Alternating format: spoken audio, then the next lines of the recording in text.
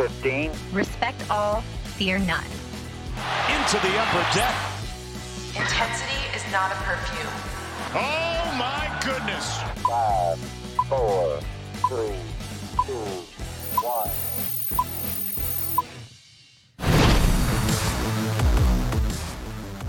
From inside the warehouse at Oriole Park at Camden Yards, it is the MASN All Access podcast. Paul Mancano and Brendan Mortensen back here with you.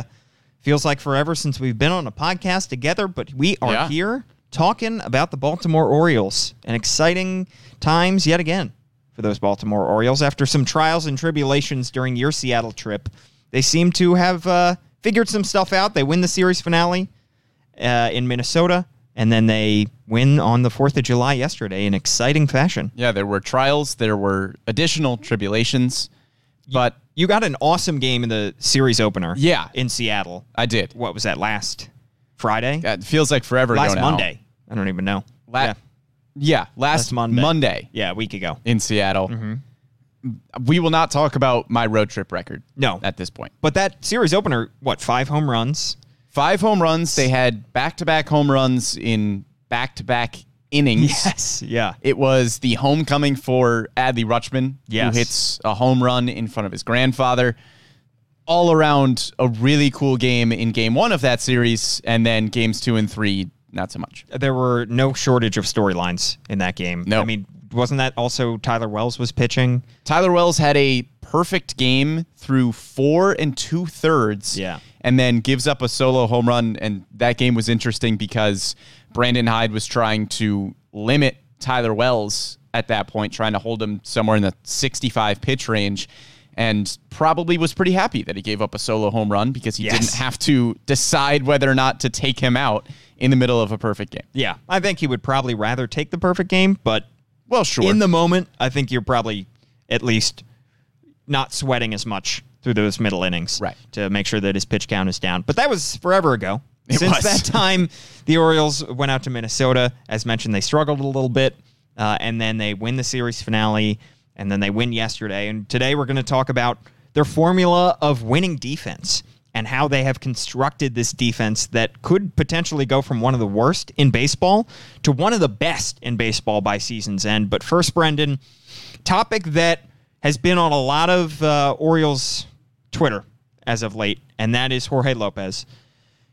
A couple weeks ago on this podcast, we were talking about who the Orioles representative, in parentheses S, if there could be multiple representatives, for the All-Star game could be, and you said Jorge Lopez would have to give up multiple runs over multiple appearances. And why did I say that? Why did I do it? When you said it, I almost felt like saying, well, that's a jinx. And he really said, well, maybe I will. And he has done that. I don't know if he said that specifically. Yeah, I don't know if he listened to the podcast and said, now that's a good idea. Jorge Lopez, loyal listener. In which case, you planted that seed. And I'm so sorry. It was a terrible idea. Yeah. He only has, after everything, and we'll get into all of his struggles, after all is said and done, we're sitting here on Tuesday, July 5th. All-Star game is a couple weeks away, less than 2 weeks away. And he still has a 1.88 ERA. Terrible. He still has a whip around 1. Less than 1. Less than 1. He still is one of the better relievers in all of baseball. However, you can't deny what you've seen from him lately, which is a couple blown saves over the weekend, and yesterday getting the ball in a tie game, in a 5-5 game in the 9th inning, and allowing a solo homer and more on-base traffic, and ultimately looks all fine because it's not a blown save. It wasn't a save situation. And the Orioles come out of that game with a win, thanks to the heroics of Adley Rutschman and others.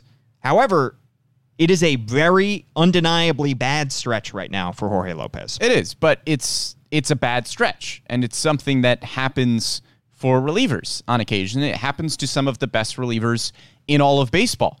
You can look at Devin Williams, who is renowned as one of the best relievers in all of baseball, is going to be an all-star this year. Early on in the season, he had a stretch of 2 games, one of which was against the Orioles, in which he gave up 4 earned runs over those 2 games. Jorge Lopez has given up 5 earned runs over his last 3. You mentioned the 2 blown saves against the Twins and then the run yesterday. it's a bad stretch. Bad stretches happen. Look at Aroldis Chapman, the Yankees closer. He has allowed 8 runs over his last 6 appearances. It happens to some of the best closers in the game. It's just one of those things. It is one of the hardest things in baseball to accomplish, and that is saving a game. And to do it repeatedly takes not just a certain kind of pitcher in terms of your arsenal, but it also takes a certain kind of mental makeup. And for the first couple of months of the season, Jorge Lopez was about as locked in as you could possibly be. A full-time reliever for the first time in his career after being mostly a failed starter in Kansas City and Baltimore. And it looked like he had the stuff to be a closer. But like you said, Brendan, it just seems like the position of closer is one that runs very hot and cold. It is one where it snowballs quickly if you have one bad outing. And whether that's a mental thing where you have to be able to shake off a bad outing like a football cornerback, or, you know, have a short memory, they say, like memory of a goldfish, as Ted Lasso would say, and be able to shake off your failures, or whether it's a physical thing where he was tired after pitching 2 days in a row and then maybe gets the ball in a non-save situation, and that could have been a mental thing as well because he wasn't protecting a lead anymore. We don't quite know, and that's why it is one of the hardest spots on the baseball diamond to find a player who can fill that role consistently year in and year out. And for right now, we're still finding out. The book is not written yet about Jorge Lopez as a closer. And for the first couple months, the first several chapters looked excellent, but the last couple show signs of cracks. And the question is he going to let the dam burst and ultimately lose his job in the closer role, or is he going to repair them and be able to keep his job going forward? Well, look, it started with that first blown save against the Twins, where he gave up the home run to Byron Buxton. He gave up a home run to one of the best power hitters in all of baseball on a low and away slider that Byron Buxton was just strong enough to put out of the ballpark. So that is kind of what got the ball rolling for this Jorge Lopez recent stretch of struggles here. And like you said, Paul, being a closer is such a mental game. There's a reason that there are relievers throughout baseball who have really good stuff, but aren't able to be closers. And it's just a different animal. And are excellent in the 8th and 7th innings. Right. And just can't do the 9th. There are reasons that there are relievers who just aren't built for it. And so far, we have seen that Jorge Lopez looks to be built for it, but this is kind of the first adversity that we've really seen him face. And so I think it's going to be an important stretch here to see how he responds to this. And for those saying that you just don't pitch him in those high leverage situations anymore, that's not the answer. Yeah. He's got to pitch out of this. The leash can't be that short. No. I mean, he blows the save. He's still the best reliever on the team. Yes, and was an excellent closer. He's, 13 for 17 now in save opportunities. He blows the first save against Minnesota, and by the time he blows that second save, Orioles fans were saying he just can't pitch in the 9th inning. You can't give him 1 or 2 or 3 blown saves and say, that's it, and yank him from that position, because it's, like we said, because it's so hard to find somebody who's consistently good, and he appeared to be consistently good. And not just consistently good, he was consistently excellent. Yeah. I mean, we can't talk about this stretch unless we talk about the 29 games before this stretch. Right.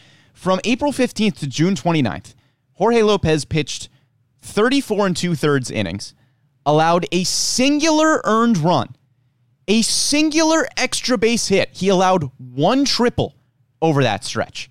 His ERA was 0.29.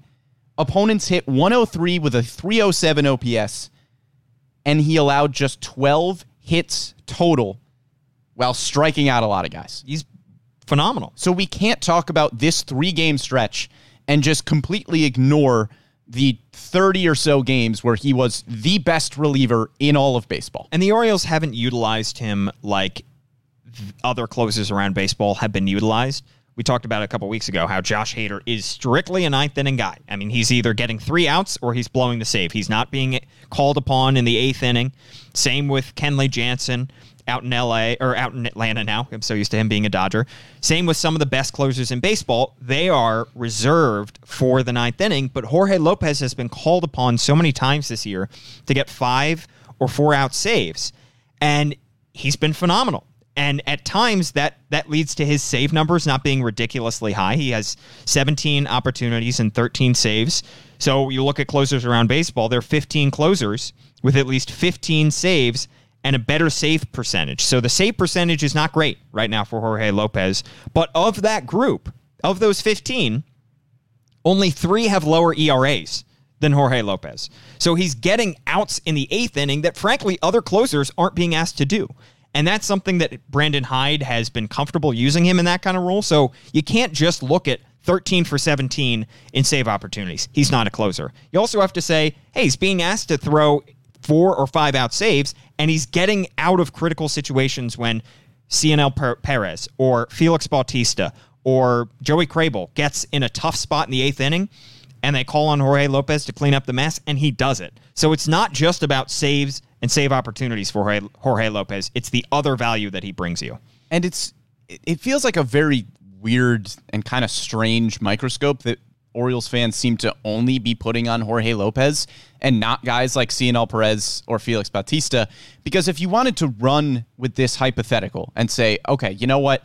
I'm sick of Jorge Lopez. He's blown 3 games so far, and I don't want to see him in the 9th inning anymore. Your solutions then would probably either be Cionel Perez or Felix Bautista.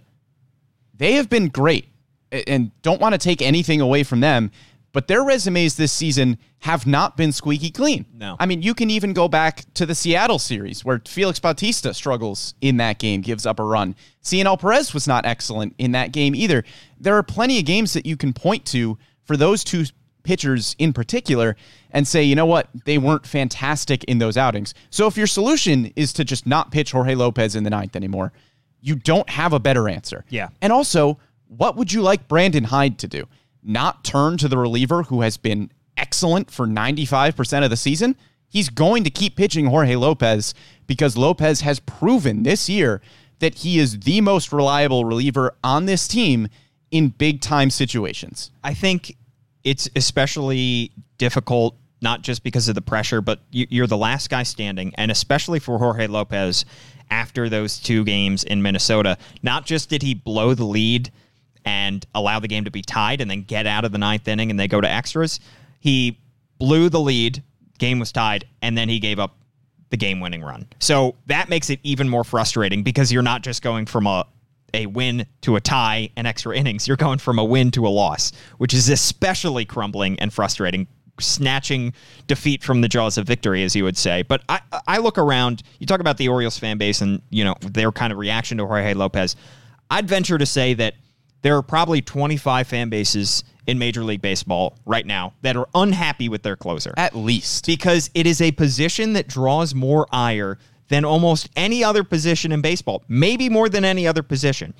And for whatever reason, because it's so high leverage, because it's so difficult, because the difference between a win and a loss is just a few batters here and there, it leads to a lot of fan bases having very, very short expectations or very short tempers with their pitchers, right? With their closers. And I look at some of the better closers in all of baseball. Ask New York Yankees fans how they feel about Aroldis Chapman, like you just said, Brendan, who has been one of the best closers this side of 2000 in the 21st century. But ask the fans what they think about him, and they'll probably roll their eyes. And every time he comes into the game, not every one of them, but I'm sure a lot of them probably start sweating and say, here we go. Right. Ask maybe, Josh Hader has a ton of fans in Milwaukee. He's probably one of the few 5 closers in baseball who has right now the entire fan base behind him. But again, even Devin Williams in Milwaukee earlier on in the year when he had that rough stretch to start the year. Brewers fans were probably frustrated with him. Yeah. He has 2 of the best pitches in baseball. Look at Edwin Diaz, another New York guy with the Mets. A couple years ago, he had a 5.59 ERA. People wanted to run him out of New York. And that was the team that they had Robinson Cano, and they were just a disappointment, and he just looked like a lost pitcher. Now he's beloved. So it can change just like that. But it is another position that is sort of like a goalie in hockey, and I'm not the biggest hockey fan in the world, but I know that during the course of a hockey game, you could have a superstar goalie, and if he's given up 4 goals by the midway point in the second period, you might have to pull that guy. And it doesn't matter how good his pedigree is, how good his resume is. if it gives you a better opportunity to win a game, you have to pull him. So, yes, Jorge Lopez has been absolutely incredible through the first couple months, but that rough stretch, you don't want to extend that. So you don't want to give him a too short of a leash and say he's given up runs in his last 3 appearances. We got to make a change at closer. But at the same time, you do have to monitor it, and you have to be careful because you don't want something to snowball, and then it definitely becomes a mental thing, and then he's blowing leads all over the place because it can be one of those positions where guy can be on an incredible hot streak, and it just takes a few games here and there, and suddenly things have snowballed, and he's no longer fit to be a closer. Well, look, I understand that this is the closer gig. You have the weight of losing the game if you blow a save in the 9th. The Orioles have not had big leads over the last few games.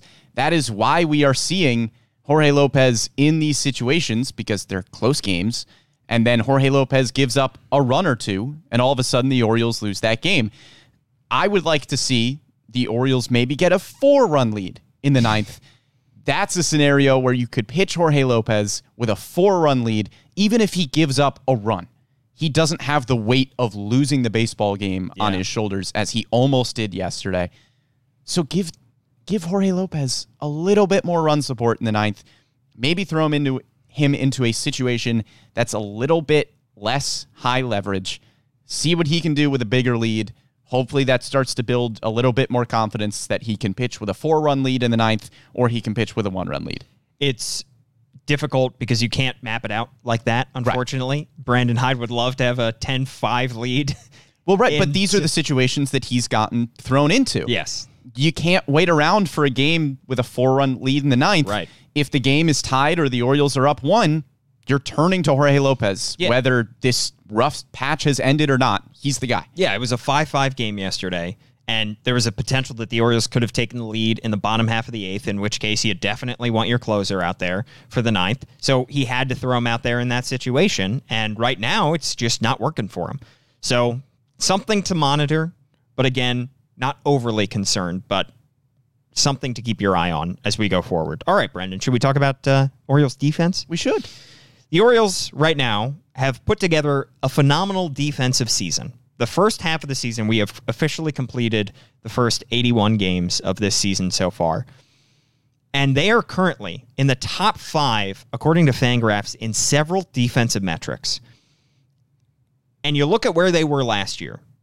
They were unequivocally one of the worst defensive teams in all of baseball. According to Fangraphs in 2021, they were 24th in defensive runs saved with -30. And how have they turned this around? It's a combination of new players, of influx of talent, and also the players on the diamond that they have had in 2021 and 2020 and going back to 2019 even for some of them, consistently getting better defensively. And it is a credit not just to the new guys who have come up and stepped up and been phenomenal, but the guys in-house who have consistently improved their fielding. Yeah, it's a combination of new talent and maybe health as well, because Austin Hayes has been one of the best defensive players for the Orioles this year. He's just staying healthy, and that's been a massive benefit to this defense. One of the guys that is considered the new talent is Jorge Mateo, and he is one of, if not the best defensive shortstop in baseball right now. He is first in all of baseball in defensive runs saved, according to Fangraphs. Brandon Hyde has talked about his defense a lot because it has been an astronomical jump from last year. Mateo goes from kind of bouncing around in San Diego, playing all sorts of different positions, played the outfield a little bit as well. He even played the outfield a little bit for the Orioles last season, played some shortstop, played second base, was all over the place. This year, he's finally given the chance to be an everyday shortstop, and we are seeing the speed really pay off because his range is unbelievable. And now that he is getting these everyday reps, he's able to make the routine plays as well, not just the spectacular ones. And that's phenomenal because he is making spectacular plays on a regular basis as well. He is putting together truly a Gold Glove caliber season at shortstop. And it has been eye-popping plays that are showing up on SportsCenter in addition to the routine plays that he has been phenomenal at. I mean, his throws, accuracy-wise and strength-wise, from deep holes at shortstop have been remarkable. I mean, Manny Machado-esque, Yeah. honestly. Back when, of course, Manny played mostly at third for the Orioles back then. But it's reminiscent because of how far that throw is. And with Mateo, his range allows him to go so far over to his right that he can then turn on a dime or even have his momentum falling backwards and still make a strong throw over to first is remarkable. Plus the speed with that range that allows him to catch pop-ups where other guys would not be able to in the outfield. It is a perfect combination. And Mateo is an interesting dichotomy of a defense that is Gold Glove caliber and an offense right now that is near the bottom of the league. I mean, as good as he started out the season offensively, he has been really, really struggling offensively over the last couple months. And you see flashes of his power, which is nice, but he's not getting on base consistently enough. And the question is, how superior does his defense have to be for him to stay on the diamond as the Orioles get ready for this influx of infield talent with Jordan Westburg, with Gunnar Henderson? I mean, it's probably this. He's the best defensive shortstop in baseball right now. And I think about a guy like Andrelton Simmons over the last few years. I'm not comparing Mateo to Simmons because that's a platinum glove. Mateo is not there yet defensively. Yeah. But Andrelton Simmons was kind of a liability offensively for a pretty long stretch throughout his career, but it didn't really matter. I don't really think there's any thought, at least until Jordan Westburg or Gunnar Henderson get up to the major league level, I don't think there's really any thought of taking Jorge Mateo out of the lineup because he is so valuable defensively that even if he's a bit of a black hole hitting ninth, I don't think it really matters that much. I will say, I think Andrelton Simmons didn't fully come into his own until he was with LA. I think the first several years with Atlanta, he was a quality player. He was not viewed as a superstar kind of defensive talent at the shortstop position. And I think because those Atlanta teams were looking for more offense, and it wasn't until he got to LA and put together some strong offensive seasons, strong by his metrics, 750 OPS around there, that he started to turn some heads around the league and say, oh, this is maybe one of the premier shortstops in all of baseball. So that's the risk that I think Mateo runs, is if he is on a team right now the Orioles are outperforming expectations, but they're not going to be in the hunt for a wild card position. If he were on a team like the San Diego Padres last year that is looking for a spot in a wild card game, he may not be good enough offensively to justify that phenomenal defense. You can't have a designated fielder. No, I mean, I ideally on a winning team, you're not going to have any spot in the lineup where a guy's just not hitting. However, I will say in Jorge Mateo's defense offensively, he has shown... offensively. Yeah, I know. He has shown sparks here and there. He has flashed the power a little bit. He's had some home runs go over the new left field wall at Oriole Park at Camden Yards. So there are some flashes there that tell you, okay, when he makes contact, it's a good bat. Yeah. He's just got to work on the bat-to-ball skills. And if his offense improves over the next year plus as much as his defense has, then that's a really special player. The offense has just not caught up yet so far. Maybe as the season goes along, we'll see some improvements offensively from Jorge Mateo. We've kind of seen the opposite so far because he started well offensively and has been struggling as of late. But he's still, I think, way too valuable to take out of this lineup at this point, especially without a Jordan Westburg or Gunnar Henderson at the major league level yet. Although they are getting close. They are. And we'll talk in a little bit also about Jordan Westburg, who got named to the top 100 prospect list in all of baseball. So these guys are chomping at the bit. And it is not a problem that the Orioles have to worry about now with Jorge Mateo locking down shortstop. However, it is something to keep on your radar as you go forward, because that offense has to be, this swing and miss is just too much. And he just seems to not be able to pick up pitches like some of the other guys in this lineup. Yeah, but at the very least, Mateo right now, I think, fits the description of somebody who is locking down a spot for the time being, but won't block that spot from any prospects that are coming up. Yeah, and he's better than some of the options that they've had in recent years. Right. Like a Rio Ruiz, who wasn't, shortstop, but played third. It's better than having a Jonathan VR, who's more of a stopgap.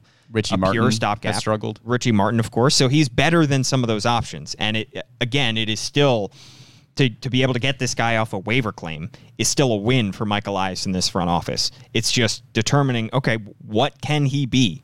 Right. Is he just going to be a purely defensive guy going forward? In which case, if he's on a winning team, he may just have to be a defensive replacement or a Sunday afternoon guy.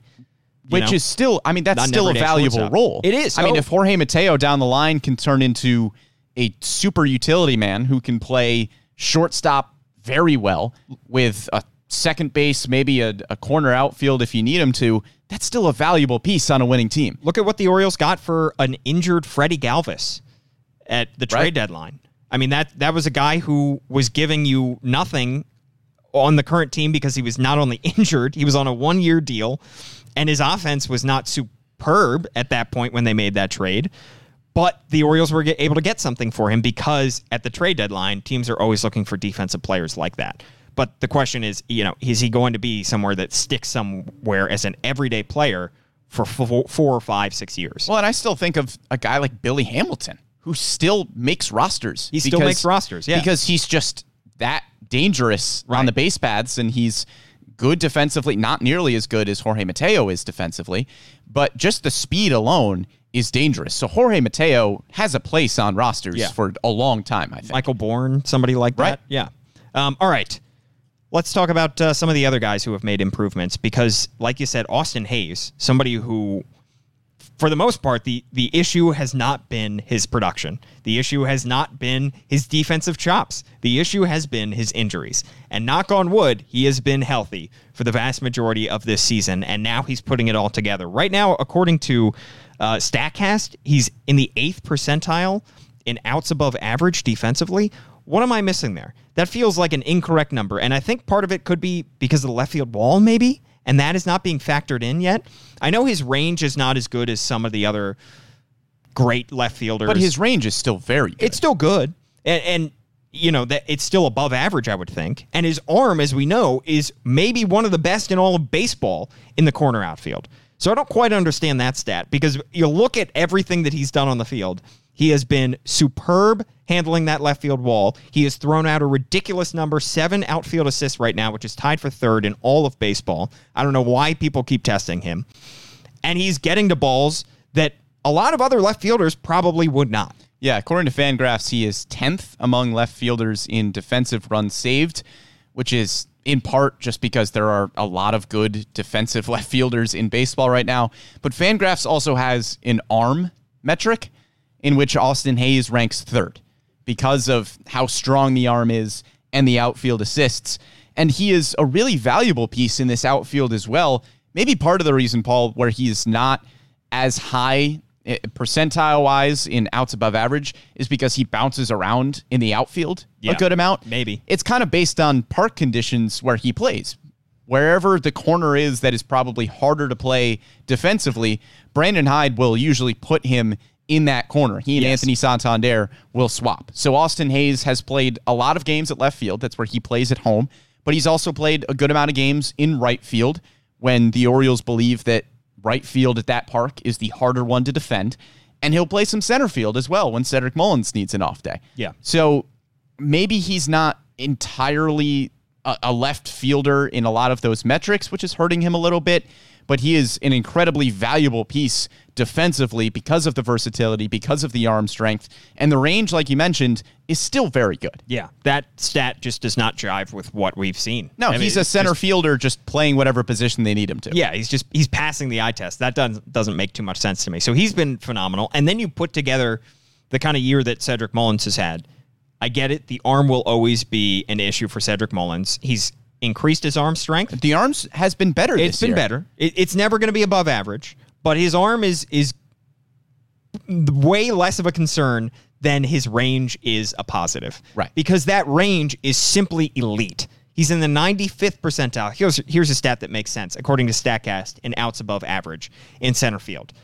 And another guy like Jorge Mateo, who not just is making the routine play, but is making the spectacular play too. Yeah, he's ridiculous. I mean, every single game we see a potential game-saving catch from Cedric Mullins. Yeah. I think back to that, we keep talking about this game, even though it was a week ago, the first game of the series against the Mariners in Seattle. I mean, that defense was laugh out loud good. It was unbelievable. That was one of the best defensive games the Orioles have put together in years. It's one of the best defensive games from a team I have maybe ever seen. Yeah. I mean, Cedric Mullins made 2 ridiculous diving catches in that game. One of them saved 2 runs from going on the board. Austin Hayes had a cannon of an outfield assist from right field. Yeah. There was a point where sitting up in the press box, people were literally laughing because the defense was that good.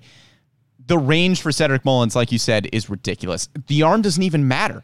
It matters a little bit. It matters. But the range is so good that he's just making plays on baseballs that he has no business getting to. Yeah, and I know that the left field wall could create some issues. We haven't really seen too much of it yet. That's mostly for the left fielder to figure out. Right. Because you look at center field and you look at right field, and those are still relatively average to short distances in center and in right field. And he's not going to have to make throws from very deep in center and right when he's at home.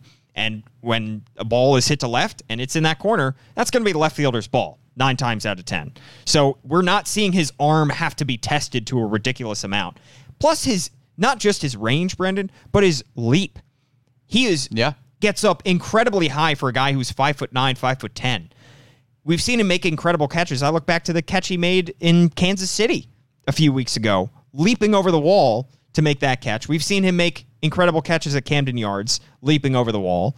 So it's the combination of this incredible jump from a guy who's very short and the speed to be able to get to these balls and the timing. I mean, it's not just getting in position, but also being able to make the catch. And the routes. Yes. Yeah. You have to get that kind of stuff perfectly. You can get to the ball, but still miss the catch. He's getting it all done. And that is what has been so impressive. And for a guy who in 2020, he put together an Gold Glove caliber defensive season, he's getting better defensively every single year. I mean, look, there's a ball hit to deep in the gap on the warning track to either gap. Yeah. And you feel like there's a pretty good chance that Cedric Mullins is going to catch that baseball. Yes. I don't know how many doubles or triples have been taken off the board because somebody drives a ball in pretty much the perfect spot, but it's not the perfect spot anymore because Cedric Mullins is playing center field. So the Orioles defense is tied for second in baseball in defensive runs saved, according to Fangraphs, tied with the Padres and just behind the Astros, who are ridiculous right now. They have 11 more defensive runs saved than any other team. So the Orioles can't touch that right now. However, that group with Anthony Santander, former Gold Glove finalist, putting together a very good defensive outfield. I know Santander is not going to put up incredible numbers out in right field, but as right fielders go, typically not a great defensive position, he's still solid out there. Brian McKenna as well as a backup. He is a very good defensive backup, can play all 3 outfield positions. He's been very valuable defensively as well. Yeah. One more guy I do want to talk about, Brendan. Another holdover from 2021, 2020, Ryan Mountcastle, who by all metrics, by all counts, plus the eye test, was bad defensively in 2021. They stuck him out in left field to start the season.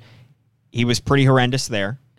And then they move him over to first base, and he struggled there too. You put those two together, he had -10 defensive runs saved last year. He was -6 in left field. He was -4 at first base.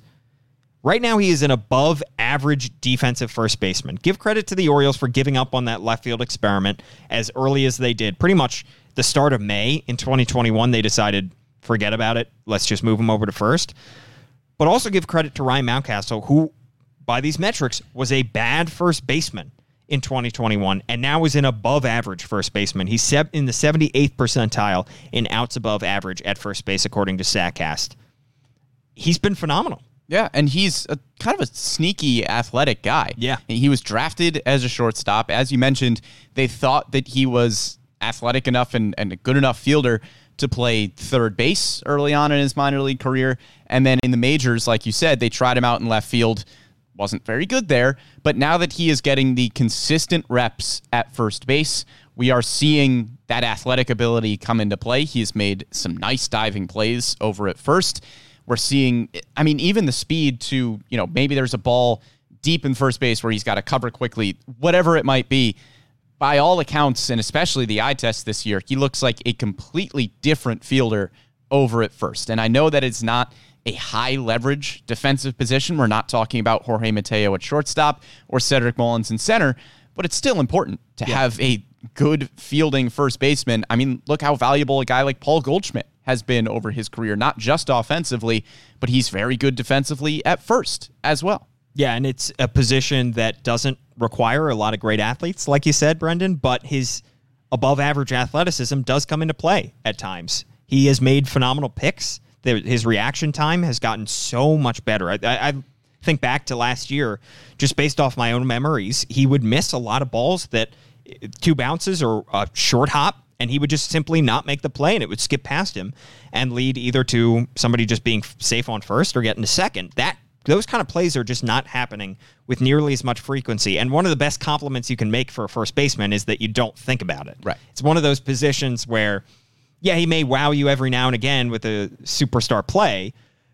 However, typically you just don't want to have to think about it because anywhere that the ball is hit towards him, he has to have a wide radius and he's just able to scoop it up. And he doesn't come to mind when you think about defensive plays. And so far that's been the case for Ryan Mountcastle. Yeah, you don't really notice the defense of a first baseman unless it's an error. Yes. Or unless they don't get to cover first, whatever it might be. Bill Buckner it. Yeah. Right. Like you said, if you're not noticing the defensive play of a first baseman, it's because you haven't had to notice. Yeah. So give credit to Mountcastle for something that he has clearly worked on and clearly improved upon, and it's making a huge difference, I think, for this Orioles defense, infield defense in particular. So you look at the outfield, those 3 guys in Mullins, Hayes, and Santander. You have now Mountcastle is a plus defender. Mateo has been a plus defender at shortstop. You now have Adley Rutschman behind the plate, who is going to be always, pretty much for the next 5-10 years, an above-average defensive catcher. And it is leaps and bounds ahead of where they were last year or in 2020 or in 2019. And it is something that has gone under the radar, I think, because you look at how bad the pitching was the last few years, and boy, was the pitching a weak spot for them really throughout the entire rebuild, and especially in 2021, and that's partly what led to them having the worst record in baseball. But the fielding has gone under the radar because of their other weaknesses. Right now, the pitching has been so much better, and the fielding might be under the radar as one of the reasons that this Orioles team is outperforming expectations. Well, I think it's part of the reason that the pitching has been so good. There you go. It goes hand in hand. Right. I mean, you can look at a lot of the starting pitchers in this Orioles rotation right now. If you look at their fielder independent pitching, it's not as good. Yeah. Because the fielding has been so excellent behind them that it is kind of hiding mistakes. Yes. I mean, how many, again, I keep bringing up Cedric Mullins here, but how many balls have been driven into the gap that would have been extra base hits, would have put a runner in scoring position, maybe would have driven in runs, and Cedric Mullins just makes the play. Yeah. Or Hayes. I mean, Hayes has been almost as good. And I look back to even that game, to throw it back to, I believe it was the Seattle series, the great defensive game. And unfortunately and ironically, that game kind of unwound because of 2 bad defensive plays. Not bad. In the third game of that series. Negative defensive plays in the third game of that series. Well, in the second game of that series as well, the night game, where it was a low-scoring game, and Austin Hayes is going for a ball at the wall, and he can't quite get there. But even the fact that he was almost there is incredible. Right. And immediately after, I don't think he threw down his glove, but he showed visible signs of frustration. And it's what we've heard about between Mullins and Hayes over the last few years, is how these guys have developed this great defensive chemistry. We know Austin Hayes is one of the most competitive guys on this team. We know that Cedric Mullins is in that category as well. And so to see how seriously they take their defense is such a positive. And it's a sign that the culture is really building and really strengthening because they care so much. Austin Hayes was so upset after after putting together an incredible defensive game and being so good that he wasn't able to make an unbelievable, what would have been 5-star catch, and he was frustrated at himself. That shows to me that they're taking this so seriously, and the results are showing themselves. They expect excellence. Yes. They know the talent that's on this team right now, especially in the outfield defensively. With Mullins and Hayes, they expect to make those spectacular plays because the talent is there, and that's not something you've been able to say about an Orioles outfield in a while. Yeah, they come to as Mancini said, they come to the ballpark expecting to win, and that just has not been the case the last few years. Good players feed off each other. Wins pile up when you are playing good baseball and you are playing to win every single day, and that's what we're witnessing right now. On the farm, let's get to it real quick before we get out of here, Brendan. I mentioned Jordan Westburg is now in the top 100, according to MLB Pipeline, because of some graduations ahead of him. Unfortunately, we're going to see Adley Rutschman graduate with one more plate appearance or one more at-bat, I believe. However, for right now, the Orioles have 6 prospects in the top 100. They have the bookends with Adley at 1, with Westburg at 100, and then they have 4 guys in the middle. It's pretty unbelievable. Yeah. The fact that the Orioles have 6 top 100 prospects, just how far this farm system has come is kind of ridiculous. Yeah. And it's also a credit to, look, Jordan Westburg was a relatively high draft pick, but he still developed incredibly well, as did Gunnar Henderson. Grayson Rodriguez was a first-round pick, but he wasn't a top 10 pick. Yeah. So these guys are not only being drafted in good spots and they have solid pedigree coming out of the draft, but the Orioles are developing them incredibly well throughout the minor leagues. And this is a credit not just to the talent of the players, but also to the coaching staffs throughout the minor league levels. Yeah, so right now they have Adley at 1, they have Grayson at 3, they've got Gunnar Henderson at number 41, Colton Cowser is number 52, DL Hall is number 73. With Adley Rutschman graduating, we're going to get a new number 1, and unfortunately the Orioles will just have to settle for having the number 2 prospect in all of baseball, and Grayson Rodriguez, I guess, once he terrible. Awful. How dare they? After he bumps up a slot, I would assume that he's just going to be, bumped up a slot after Adley graduates. So then who is going to be the next top 100 prospect for the Orioles? Kobe Mayo, potentially? Maybe Heston Kjerstad. Maybe Heston Kjerstad. Back into the top 100. Because I was going to say, if Heston Kjerstad doesn't have, the unfortunate health issues, that's probably a top 100 prospect. I mean, True. He is playing some excellent baseball right now, granted at a much lower level than would have been expected in a normal development if he did not have these unfortunate health issues. So maybe Heston Kjerstad just comes back, proves that he is still the player that was worthy of the number 2 overall pick, and he works his way into the top 100. Yeah, and to be honest, Jordan Westburg may not have to be on that top 100 all too long because he may graduate start of 2023. We'll see exactly how long he marinates in the minors. But for right now, enjoy it for the next few hours until the game starts tonight when Adley gets his first at-bat or plate appearance, and then he's gone off the top 100. And we talked about the defense, too. You want to talk about Jordan Westburg, there's somebody who adds a plus defender. If he comes in and starts playing maybe second base with the Orioles at the major league level, whenever they decide to call him up, he could play second, he could play third. That's a plus defender at either position. And the number 1 overall pick will be a Baltimore Oriole in less than 2 weeks. And there are some elite defenders at the top of the draft. That's a slam dunk top 100 prospect. I mean, Right. Colton Cowser was a top 100 prospect, and he was the number 5 pick in that draft. Yep. So the Orioles are going to get one right back. So they are going to get, I'm just realizing this now. Maybe Jordan Westburg will be bumped out because he's at 100 right now, and then they add the draft class. It's all in flux. However, Could be bumped out by the draft class, but Yes. again, he also could graduate. he could graduate, and we also will have somebody who could be another top 5, top 10 prospect, depending on who the Orioles draft. Yeah. Exciting stuff. At Brendan Morty is Brendan's Twitter handle. I am at Paul Mancano. Thanks so much for tuning in to the podcast, which you can catch on Spotify, on SoundCloud, on Apple Podcasts. Please rate, review, give the podcast 5 stars, and let us know what you think of it as well. We also have this series of draft podcasts that we've been slowly rolling out over the past couple weeks. Tim Leonard has been doing a terrific job of that coverage as well. If you want to know more about who the Orioles might take at number 1 and who the Orioles might take with their other 3 day 1 picks, definitely tune into that podcast. He's got awesome interviews, his analysis, and things are only going to get more and more interesting as we get closer and closer to draft night. Thanks so much for tuning in. Thanks to Tim for producing this podcast as well, and we will catch you next time.